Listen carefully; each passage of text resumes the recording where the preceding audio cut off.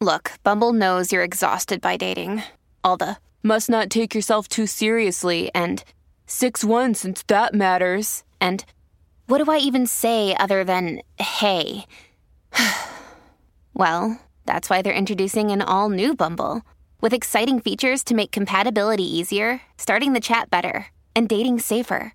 They've changed, so you don't have to. Download the new Bumble now.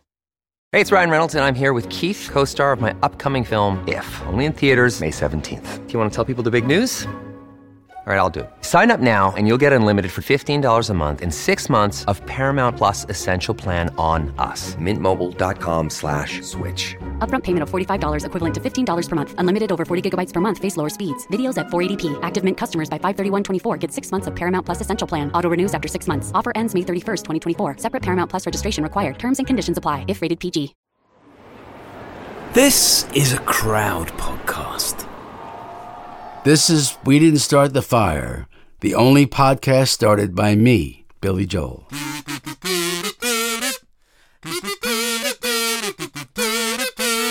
Little Rock, Pastor Nick, Mickey Mantle, Kerouac. Responsible for so much beatnik damage.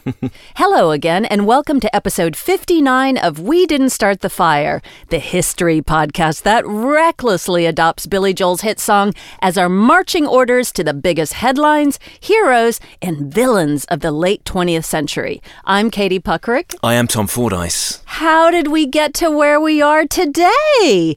Billy thinks it might have something to do with Kerouac. What do you think about that?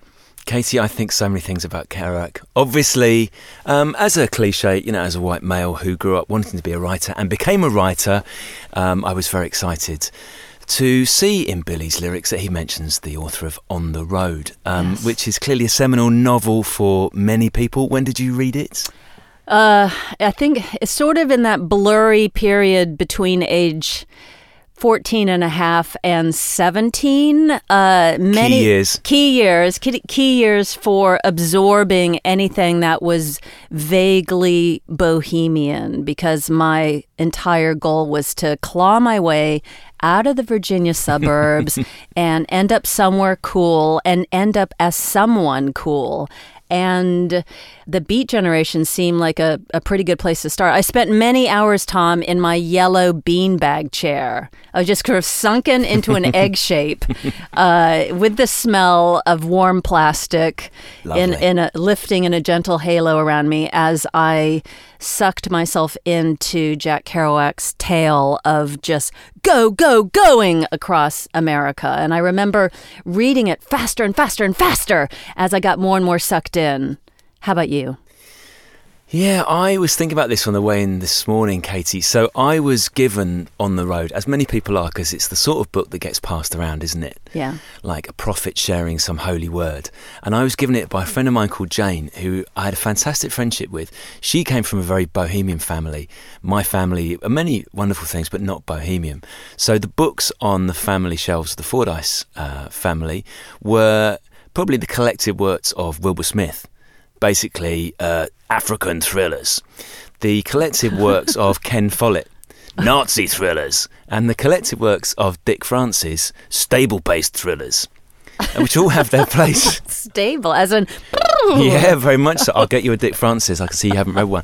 So to be exposed to On the Road as someone who did love reading and wanted to be a writer was genuinely mind-blowing, because it just seemed to open all these possibilities of what you could do with the English language, the risks you could take, the rules you could just disregard, and what you could say and what you could experience. So it was a genuinely life-changing thing. And when I think about On the Road, I think about the time I spent with my friend Jane and the things that we did together as friends and the conversations we had. So it's a really special book. I think, to me as well.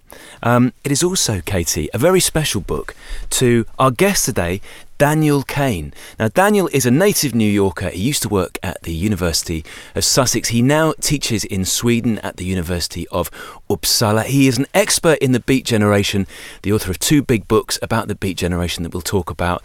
And he used to study, get this, Katie, under Allen Ginsberg. Oh, wow. Daniel, welcome to We Didn't Start the Fire. Thank you. And not literally under him, but yeah, thank you so much. Thank you.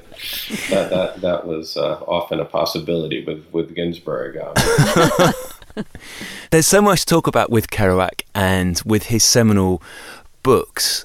But the first question I've got for you, really, as someone who has to study them and teaches them, is when was the last time you read On the Road? Is it a novel you keep coming back to? Honestly, it was about 4 months ago. I read it. I read it constantly just because I've been teaching a course called From the Beat Generation to the Black Arts Movement, and I started that course at University of Sussex and kind of transported it over here to Sweden. So yeah, it's something I keep on coming back to, and like Katie, have a really intimate connection to it based on my desires to be cool as a 15-year-old, and I think that's a really, really common experience that so many people have with Kerouac. The book was, at the time, a kind of lifeline for me, and I think it's been a lifeline for so many kids, frankly, who are looking for a kind of join the circus lifestyle that gets them out of the perhaps boring situation that they find themselves in, Oh, I love that idea, the joining the circus idea, because it really is that. It's very much an exhortation, an invitation to the dance. Yeah, exactly. It's funny that you say that. It reminds me. I'm going to confess here to being a bit of a Deadhead in the 1980s. The Grateful Dead. Yeah. Sure. And I remember as a kid thinking, this is what Kerouac was talking about. This sense of joining these caravans of outcasts and really interesting, colorful people going from city to city to dance. It was a kind of possibility of ecstasis that really wasn't available in day-to-day life. That's interesting. You should say that, Daniel, because later on I do want to ask you about Kerouac's implied, or maybe more than implied, antipathy towards hippies. Sure. Yeah. But before we get too much further into Kerouac and On the Road, and indeed that whole beat generation, what is meant by the word beat? Because Kerouac complained it had been taken up to signify something nihilistic, whereas he saw it as something pure, or he tied it into the word beatitude. I was just wondering how you could describe it or spell it out for us. Yeah, I mean, Kerouac was a bit of a self-mythologizer, right? So the link of that word beat to beatitude really only happens in the sort of mid-50s, around 54 or so. But that word was coined in the 40s when he's hanging around with a bunch of pretty sketchy characters, including Herbert Huncke, a kind of small-time hustler, thief, etc., who hangs around Times Square. And Kerouac uses that word beat in the context of beat down, down and out, etc. It's only when the word becomes a kind of cultural cliche that he revises it, right? Right. And then, what was it? It was when he revisits his hometown of Lowell, I think in the mid-50s, 54, 55, something like that. And he goes to the church that he spent so much of his youth in. And he says something like, I suddenly realized beat means beatitude, beatific. I believe in beatitude and God so loves the world, etc. He tries to, in a sense, spin the word away from the cultural cliche it was already becoming at that time, right? By the mid-50s, the beatnik was a kind of embarrassing tag to be associated with. So he worked against that. He worked against the very thing that he coined, in a sense. There was a moment later on in his life. He was on the TV show hosted by Steve Allen in America, who seemed very sympathetic to the cause and was accompanying Kerouac as he read from his book. Steve was playing the piano. Jack, got a couple of square questions, but I think the answers will be interesting. How long did it take you to write On the Road? 3 weeks. How many? 3 weeks. 3 weeks? Jeez, that's amazing. How long were you on the road itself? 7 years. 7 years. And Steve asked him what beat meant. How would you define the word beat? I don't mean why not time. I mean, really, is there... sympathetic. Sympathetic? All right, I ask. And indeed, the answer was, it means sympathetic. Mm-hmm. Wasn't that a beautiful moment? That sweetness and tenderness that Kerouac exhibits in that interview always just breaks my heart. And his reading from the book is just gorgeous. But yeah. The interviews we're talking about, Katie, we'll try and stick it on our social media, but you can find it on YouTube, can't you? Yeah. And it is the strangest thing because it appears to be an ordinary chat show, American TV chat show, yet the host accompanies his questions and the responses he gets from Jack Kerouac by playing some light jazz musings on a grand piano. Yeah. Which is quite the charming thing. Yeah, kind of a lounge lizard approach. Yeah.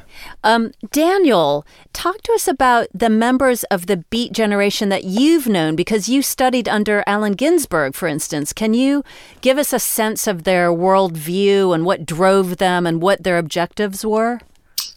Gosh, I don't know if I can tell you what their worldview and objectives were necessarily, but I mean, what I can tell you was, having the great privilege of being a teenager and going to this place, the Poetry Project, which is still going on. It's a poetry reading series that started in 1966, and it's based in a church called St. Mark's Church on 2nd Avenue.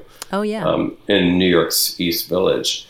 And this was a place, you walk into a reading and there they all are. There's Ginsberg hobnobbing with Jim Carroll.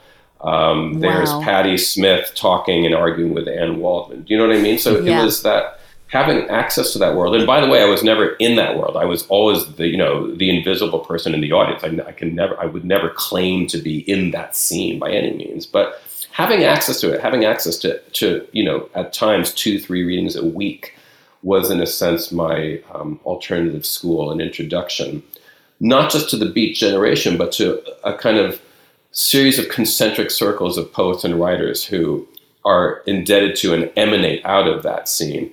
Again, all of whom found a great model for writing in Kerouac's prose, right, and in Ginsberg's poetry, along with, of course, the poetry of John Ashbery and Frank O'Hara. So it's those interlinked worlds of poetic scenes that was to prove so, in a sense, influential in how I ended up, which is like this weird academic in Sweden, hanging on about the Beat generation to some pretty bemused students for the most part, but hopefully they dig it, like they say, and spreading the love, etc. But yeah, no, Ginsberg taught a class at NYU when I was a graduate student there.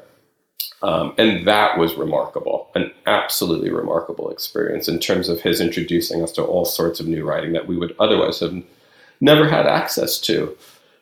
It was great, totally great. So when we look back at the early years for Kerouac, Daniel, there was things that I found out which didn't surprise me, and there were things that I found out that astonished me. So the Catholicism, which is clearly so part of his writing, that is there from his French-Canadian parents and is clearly a huge part of his life. But I didn't realise that French was actually his first language and that he wasn't really speaking and writing English until much later in life. That's right. And French is putting it generously. Check out a book by one of his biographers, Tom Clark, who writes really beautifully about what is essentially Kerouac's first language, which is called Joual, Joual. So Clark describes this as a sublingo, and it's actually oral speech. It's a kind of hybrid French, very mixed up, and totally specific to Lowell, Massachusetts, and indeed totally specific to the neighborhood that Kerouac is in. It's something I think that was hugely important to him, right? This idea that English wasn't even available to him until he was around 5, okay? So he grew up speaking a language that was entirely in the air, oral, it wasn't inscribed. So I think it's interesting to consider what's it like to have a language that you just kind of make up as you go along, if you see what I mean, right?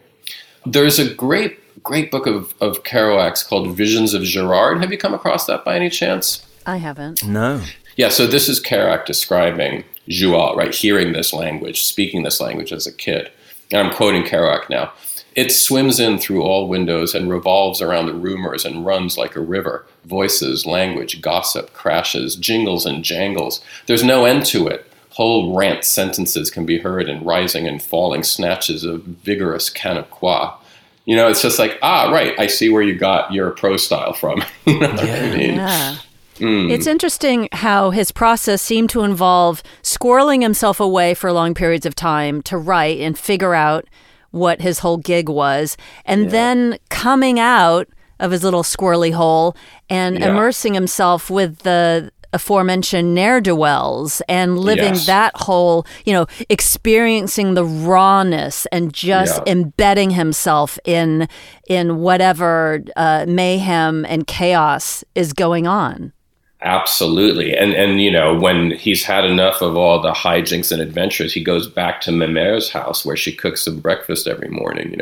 He spends so much time living with his mother and typing out his great works in these various suburban homes that she lived in. It's incredible. But I think you're absolutely right. I mean, these people were really useful for Kerouac. And by these people, by the way, I'm referring to, Ginsberg, Cassidy, Burroughs, etc., all of whom appear as characters throughout his novels. But these people were important to him as character sketches. They were as important to him for that purpose as they were, I think, for basic terms of friendship. Sure. And also, you touch on something that I just find so interesting. When history is written, and even the way I understood it as a young woman reading On the Road, you just think, there's just all these cool men doing men's things, which involve adventure and striking out on the road. He couldn't have done it without a support system of living with his mother who washed his underpants and cooked him breakfast. I mean, that is always the case. Like, hi, you're not going to be able to be this free, road dog without a woman propping you up. I know. And what to our eyes and ears now seem like a shockingly, let's face it, racist attitude towards Mexican people, and in particular Mexican women in the final section of On the Road, where, these young women are there to serve the imperial master on his visit to across the border. Absolutely. Of course, right? On the Road is totally misogynistic. But this has come up when I teach the novel also. I think that there are moments of profound self-consciousness on the part of the narrator of On the Road, that he is actually a jerk, that he actually is misrepresenting women in a truly violent way. I anticipated this question. Can I read you a little section from On the Road just as a way to illustrate what I'm talking about? Sure. Yeah, this is the end of chapter 3. My aunt once said the world would never find peace until men fell at their women's feet and asked for forgiveness. But Dean knew this. He'd mentioned it many times. I've pleaded and pleaded with Mary Lou for a peaceful, sweet understanding of pure love between us forever with all hassles thrown out. She understands. Her mind is bent on something else. She's after me. She won't understand how much I love her. She's knitting my doom. The truth of the matter is we don't understand our women. We blame on them, and it's all our fault, I said. But it isn't as simple as that, warned Dean. Peace will come suddenly. We won't understand when it does. See, man? It's just like, oh, right. There's this little glimpse of consciousness on the part of Sal Paradise, who's the stand-in for Kerouac himself, right? As they're, in a sense, acknowledging their own hateful behavior towards the women they purportedly love. I hang on to those moments when I read On the Road and talk about it with my students, because if they weren't there, I think the book would otherwise fall flat. Little glimpses of light there, I'll be honest, Katie, I'm really enjoying this episode, but there is quite a lot for us to get our little brains around, so why don't we have a short time out here for some adverts and come back in a second. Hello, I'm Alan Cumming, and I have a new podcast called Alan Cumming's Shelves. You see, I have quite a few shelves in my house that are sort of a museum of my life. In each episode, I'm going to take an item off my shelves, tell you why it's there in the first place, then start to talk about my memories of it, and then I chat with a friend who's involved in those memories. I've spoken to Ian McKellen about a hemp bracelet that he bought me on a nudist beach we visited together, Cyndi Lauper about a pair of white leather gloves I wore on Broadway, and you even get to hear Jerry Halliwell talk about my Spice Girls lunchbox, and that is not a euphemism. I have some really amazing guests coming on to chat, so I just hope you will join me. And all you have to do that is to search for Alan Cummings Shelves, wherever you get your podcasts from. See you soon.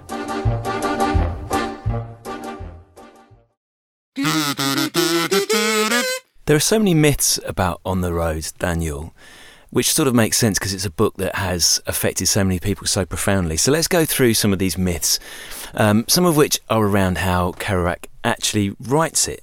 So I'll give you a few facts and you can sort of stand them up or shoot them down for us. So the fact that he writes the final draft in 20 days, that he writes it on a roll of paper which is 37 metres long, on the basis that he doesn't want to stop once he's in the flow of typing, and that the only things that he consumes in this mad 20 days KT are cigarettes, coffee, pea soup and amphetamine. Yeah. That's right. But have you read that scroll version? It's something that was edited in the end by Malcolm Cowley. I mean, that the original version, which is now practically a fetish object, right? You see the scroll at the British Library, for example, and you ooh and ah over it, etc. I mean, it's an exciting manuscript, but it's not the book that we ended up falling in love with when we were 15, 16. So I think it's important to actually think about that as a draft that was redeemed by his editor, Malcolm Cowley, who kind of beat it into shape over Kerouac's many protestations, right? I mean, Cowley was terrified that many of the characters whom Kerouac named directly in the book would just end up suing the publisher, right? So Cowley was instrumental in convincing Kerouac to create a whole set of pseudonyms for all the characters. But that legend is sort of true. He did do that, right? He did do that in about 3 weeks. And although it's important to stress that it's not like it just poured out of him in one big bleh, he'd been cogitating on this book for years, right? And living it. And again, right, I go back to your earlier comments about the town and the city. The town and the city is a kind of model for thinking about the form that On the Road could take. As crucially are the letters that he's trading back and forth with Neal Cassady. I mean, famously, Neal Cassady sends him this kind of 40,000 word letter that Kerouac just found fascinating. And in a sense, biographers have suggested not that Kerouac necessarily cribs from or steals from Cassady's style, but without Cassady, we may not have had those sort of long, looping and exuberant lines. Because I mean, when you read, I've read snippets of these letters from Neal Cassady to his friend Jack Kerouac, and you're like, oh, I can see that there's a little bit of aping going on. Totally. Yeah. Totally. And Daniel, what is the nature of Kerouac's fascination with Neal Cassady? Because it seems like, there's admiration, but it also seems like he's kind of in love with the guy. Absolutely, yeah. I mean, and critics go to town on this one. I mean, the to use a sort of vaguely academic word, the homosociality of On the Road. You can detect that on practically every page. And Kerouac does experiment with homosexuality both as a young boy growing up in Lowell, Massachusetts, and with his friends in New York City. Things were pretty fluid. And again, I think we can, in a sense, create parallels between Kerouac's ongoing affection for that French argot that he spoke as a kid, and Cassady's improvisational style of talking. I mean, talking as a kind of art form. So this idea of improvisation, spontaneity, Neal Cassady embodied that as a person. And that was hugely, hugely seductive for Kerouac, who I think, as you've suggested, is a mama's boy at the end of the day. Yeah, and also, like as you've suggested, Neal looks pretty good. He's quite masculine. Yeah. And we haven't really discussed Kerouac, but I understand that the ladies found Jack Kerouac quite irresistible. What was his look? Oh, so handsome, right? I mean, I'm sure you've seen pictures of him with the kind of lumberjack check shirt. Yeah, exactly. Brooding, handsome, that irresistible mix of toughness and vulnerability. Yeah. I totally understand why people would be drawn to him. He was a little more shy, like he was a shy guy as opposed to Neil Cassidy. I've seen clips, sort of home movies of the beat guys hanging out and their ladies, and Neil is a real strutter. Like he kind of has his chest chest is puffed up and just kind of posing, even when he's leaning against a car. And the two of them together, almost like Beat Generation boy band. Absolutely. You know, in some of my darkest moments when I'm reading On the Road and I'm thinking, what is this? This is just like frat boys on a road trip, right? But at other times, I do see this kind of, the way that their friendship embodies the old weird America of Appalachian folk songs. A kind of friendship that is practically emblematic of a nostalgic vision of the possibilities of America, if you see what I mean. Does that make any sense? Yes, Maybe it that's does. A bit too abstract. No, it's not abstract at all, because as an American reading it, I realize it's a portrait of a vanished country that I sort of remember from, my early childhood in the 60s and 70s. There were still glimpses of it there. But that diversity, those little pockets of weirdness, the oddness, the regionalism, the fact that you could have an adventure from going state to state, as opposed to now where you're just going from one Target strip mall to another Target strip mall. So it's very much more homogenized. I mean, I remember reading, I'm just going to read a little snippet from the beginning of On the Road, but for me, this kind of sums up what Jack is after. So he says, the only people for me are the mad ones, the ones who are mad to live, mad to talk, mad to be saved, desirous of everything at the same time, the ones who never yawn or say a commonplace thing, but burn, burn, burn like fabulous yellow Roman candles exploding like spiders across the stars. And in the middle you see the blue center light pop, and everyone goes, ah. Yeah.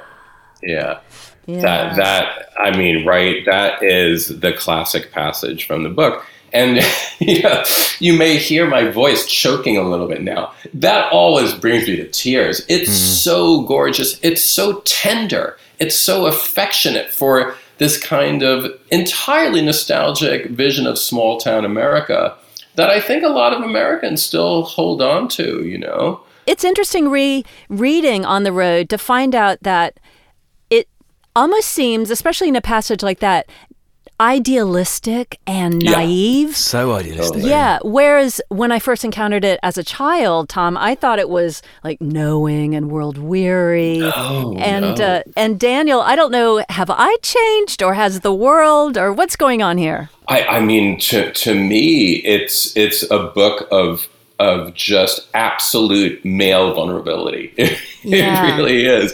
And I think words that you just use, like naive, of course, that's what, to me anyway, makes the book still, despite its homophobia, despite its misogyny, despite, let's face it, its noxious racism. I mean, I don't want to necessarily just deflate our conversation right now by pointing out these obvious things.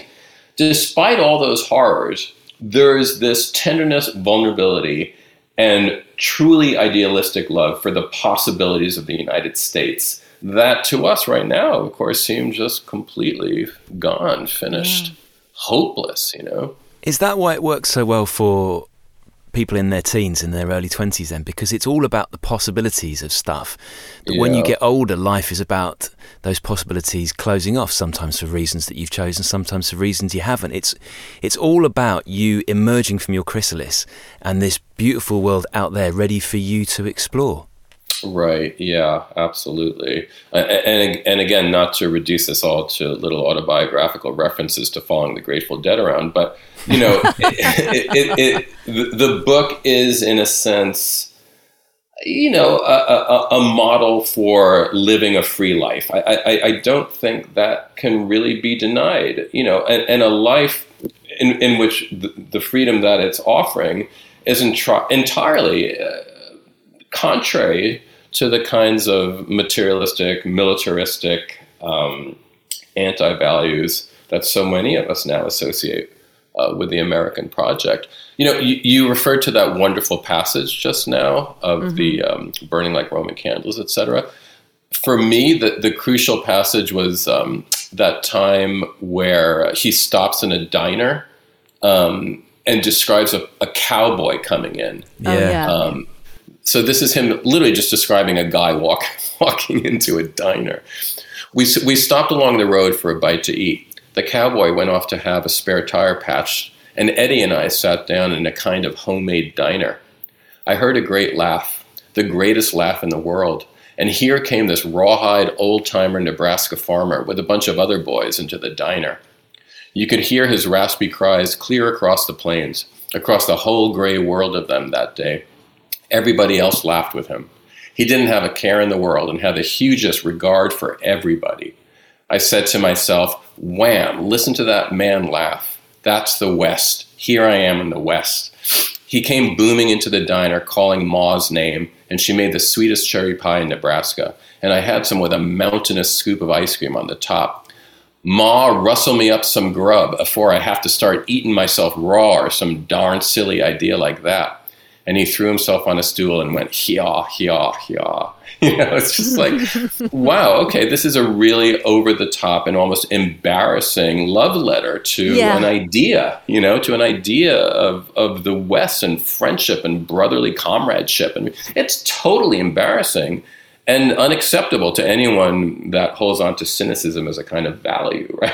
You know what I mean? Yeah, it's true. And the funny thing is if he had to live there, like say he grew up there, he would not. Yeah, he would not be memorializing hya hya hya and all the Moo-Ma stuff going on. No, he'd be Peter Fonda, or Jack Nicholson getting beaten up by those people. Right. An Easy Rider, they'd be like, they would look at him and say, who are you, hippie? It's such a great lesson for writers as well, because he writes beautifully and brilliantly, not by trying to be overly clever or use particularly long words. He just uses everyday words in a beautiful, poetic way. Absolutely, yeah. So On the Road comes out in 1957, which is why it appears where it does in Billy's song. What's the reaction like at the time? Well, there is the great review, right? This now legendary first review written by a guy named Gilbert Milstein, right? And this review comes out in the paper of record, right? The New York Times. And this is I just did a quick Googling thing here, okay? This is the first sentence of the review. On the Road is the second novel by Jack Kerouac, and its publication is a historic occasion insofar as the exposure of an authentic work of art is of any great moment in an age in which the attention is fragmented and the sensibilities are blunted by the superlatives of fashion, multiplied a millionfold by the speed and pound of communications, right? And in that review, Milstein very, I think, intelligently and presciently anticipates the bad reviews that were then to come, right? He says things like, I'm sure critics are going to say it's self-indulgent and that it's written in a practically incomprehensible spew, et cetera, et cetera. But he, I think, nails it. And of course, this is what transforms Kerouac seemingly overnight from a kind of down at the heels failed novelist into a cultural icon. Unfortunately, we all know the result of that fame, which is to drive him ever more into alcohol and bitterness, right? It's unfortunate to say the least. The beat then becomes the beatnik, becomes practically an object of ridicule. Yeah, very quickly, right? It's the sort of review, Katie, you can imagine Kerouac picking up the New York Times and reading it and then just doing quite a little dance around the cafe or the house where he's living and then waving it in the air and thinking, I've cracked it, I'm up and running. But what did other people think of it, Daniel? There's the famous line from Truman Capote, isn't there, that everyone always comes up with. He simply says, that's not writing, it's typing. Youch. Was it Capote being a bit bitchy as well, because In Cold Blood, his best-known piece of work, is relatively controversial in itself in that people think he made up large portions of fact and dialogue? I mean, never underestimate the petty jealousies and resentments between authors. Of course, I think that had a lot to do with it. And also, I mean, going back to an earlier point that we've made, On the Road is really embarrassing, isn't it? I mean, it's almost radical in its goofiness. And I think a lot of people had trouble getting their heads around the fact that here was someone who was completely sentimental, nostalgic, but also expressing these ideas in this really kind of brand new, propulsive and percussive prose style, and they didn't know what to do with it. It seems that what we could call, I guess, the shock of the new. I mean, it seemingly came out of nowhere. And again, I would point listeners to the style of Kerouac's sentences as much as the content. Like, sure, he gives us these visions of hitchhiking around America that were so influential for so many thousands of young kids. But as a model for the sentence, I think On the Road remains a great novel. Well, it's a perfect marriage of form and function because it's about just going across America, not stopping, zigzagging back and forth. And that is what the prose is doing. It's just, it blows your hair up. It blows your skirt up. And there's no stopping to take a breath. And certainly no stopping for Kerouac once the book took off. Sales were good, I imagine. It was a hit. It was well reviewed. And then, of course, the haters come in and have their say. And as you mentioned, his enthusiasm for alcohol seemed to accelerate at that stage. Now, what was his issue with alcohol? Because there's a point closer to the end of his life where he told a friend Landsman, "I'm a Catholic and I can't commit suicide, but I plan to drink myself to death." What is this death wish? Is it simply that he's an addict, or is it something that is brought about because he can't cope with the scrutiny of the public? What's going on? Right. I mean, I would imagine it's all those things, certainly. But I would also, in a sense, reiterate his deflation and disappointment at seeing his ideas, which again, tenderness, piety, order, seeing those ideas taken up by people he was disgusted by. That's the class. That's like Kurt Cobain despairing of the Nirvana fans, like right. The prophets and the artists who don't approve of their cohort. Yes. Yeah, exactly. I mean, he got a little bit tired of these, acid heads knocking on his mom's door, demanding a meeting with the great sage. He didn't want that authority. He didn't want that authority invested in himself. He wanted to he was a writer, Yeah. There's also, maybe it's the lyricism of his sentences, Katie, but he has such a vast influence on young musicians and people who would go on to change the world in their own way. In Bob Dylan, you can hear so much Kerouac in Bob Dylan's lyrics, can't you? The Doors probably wouldn't have existed, Ray Manzarek has said, without Kerouac. You can hear him in Van Morrison all the time. Van Morrison name checks him on Astral Weeks. And then maybe and Tom Waits. Tom Waits. I mean, what a huge example he must have been on him. Yeah. Hey, what about King Crimson? I was mentioning that's that. Interesting. You know King Crimson's album Beat?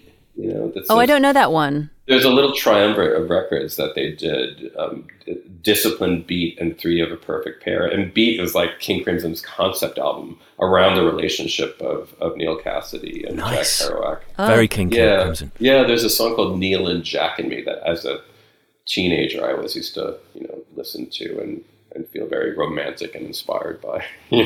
And he's that people are paying the homage forward, but he was the original music buff, wasn't he? Because he celebrated jazz all the way throughout. I mean, and was this quite transgressive? Was it considered quite transgressive in the mid-century, certainly 40s and 50s, for a white author to be celebrating African-American musicians and this form that was seen as like wild and, straight from the jungle and, untamed? Yeah, I mean, I don't know so much about transgressive. I think the word I would use is original, because was Kerouac blowing the doors wide open in terms of taking seriously a popular art form? Not really, because lots of white intellectuals took jazz really seriously. So Kerouac in a sense, had a context in which to celebrate jazz as a serious art form, right?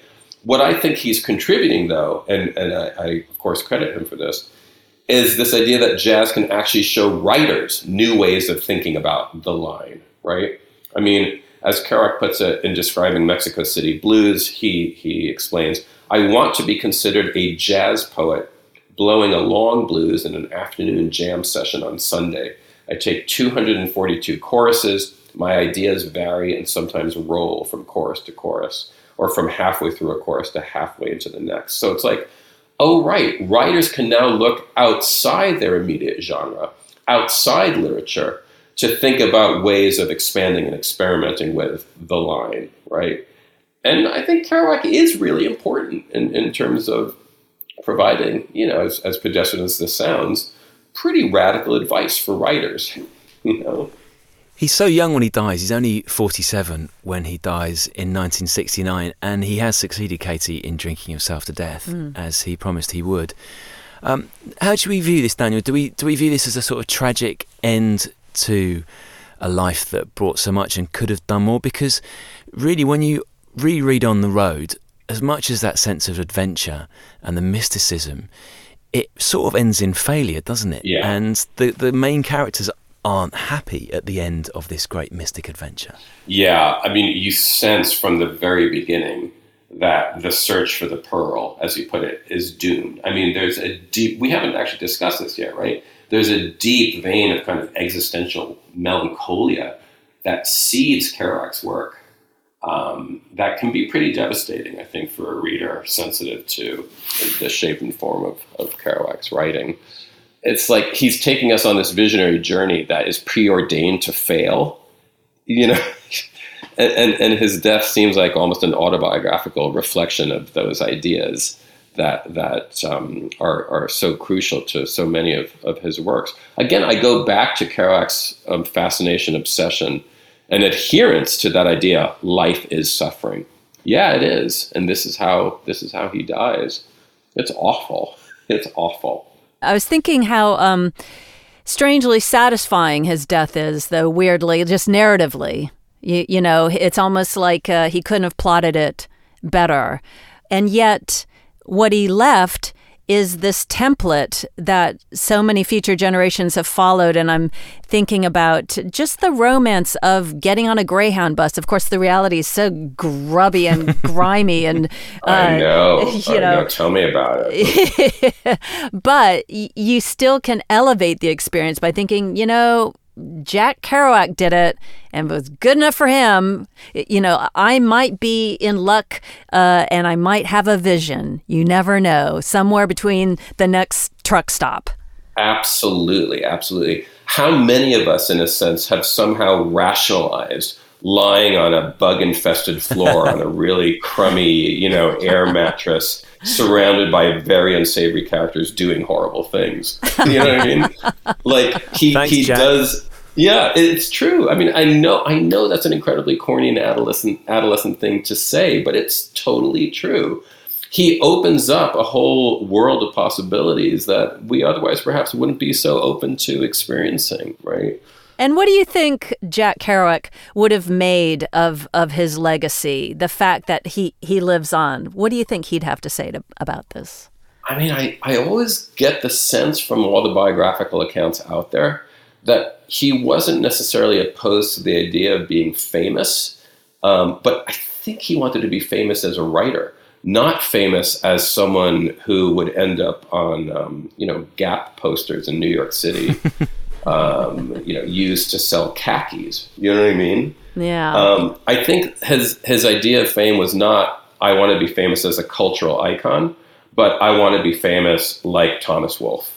You know, I want to be famous like Walt Whitman. I want to be famous as a writer, as a groundbreaking avant-garde writer who opened up the field of American writing in ways that were, previous to my works, unimaginable, you know?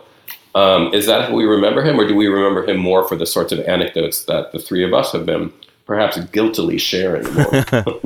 Well, I think we can consider the cultural icon aspect, the cherry on the sundae, because I think all of those things are true. I think he's remembered for all of them. And thank you, Daniel Kane, for gossiping with us. My pleasure. Yeah, my pleasure. My pleasure. Thank you for your time and interest in Kerouac, who I think is forever valid. Thank you so much, Daniel. That's been fascinating. And if you would like to hear more from Daniel, he has 2 excellent books about this whole scene and about the New York scene. They are All Poets Welcome and We Saw the Light. Well, here's a great example of Billy Joel showing me something that I thought I didn't need to look at again. Jack Kerouac, On the Road. I have a new appreciation. How about you? Yeah, here's a strange thing that happened to me, Katie. In the week before we have recorded this, I was pretty certain I had a copy of On the Road because I loved it. Yeah. And I went to the bookshelf and there was no sign of On the Road where it should have been, which made me think that probably the last person I lent it to has hung on to it. And then I asked about 2 or 3 other friends, you got a copy of On the Road? And they went, yeah. And then they all text me back, I think someone else has got it.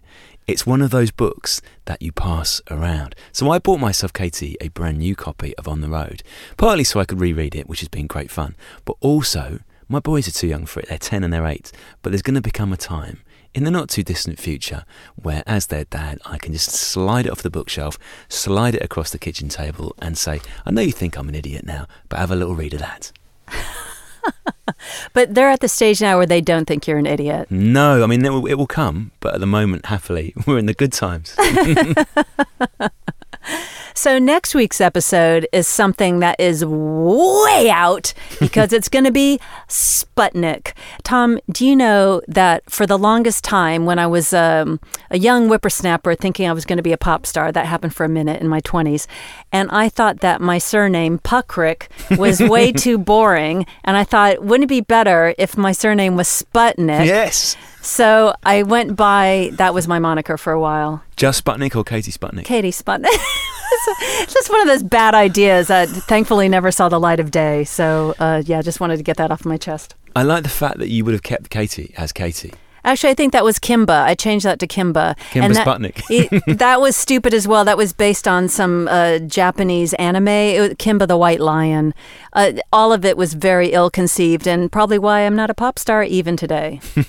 I've got a feeling, Katie, that Sputnik is a word that randomly appears in Snap's #1 smash hit, The Power. I think there's a little blast of Russian in it where you certainly hear something that sounds like Sputnik. But I could be wrong. We'll find out before the next episode.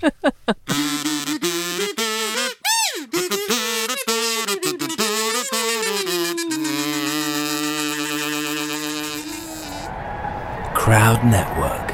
A place where you belong.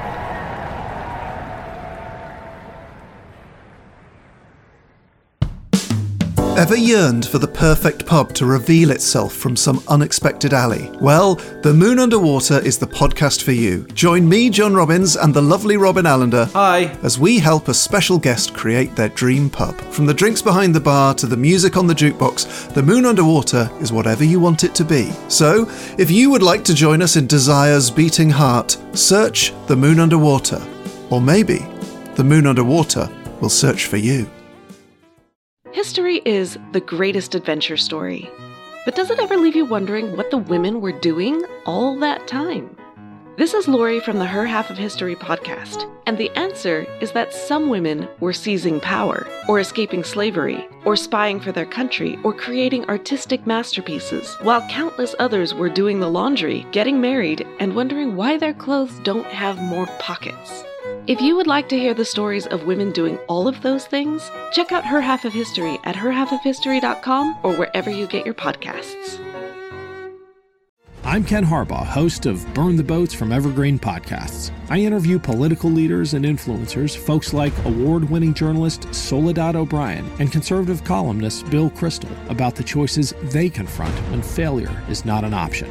I won't agree with everyone I talk to, but I respect anyone who believes in something enough to risk everything for it. Because history belongs to those willing to burn the boats. Episodes are out every other week wherever you get your podcasts. Welcome to Anthology of Heroes, the podcast that explores the most pivotal moments of history through the eyes of those who lived it. In this podcast, we don't spend our time recounting facts and dates.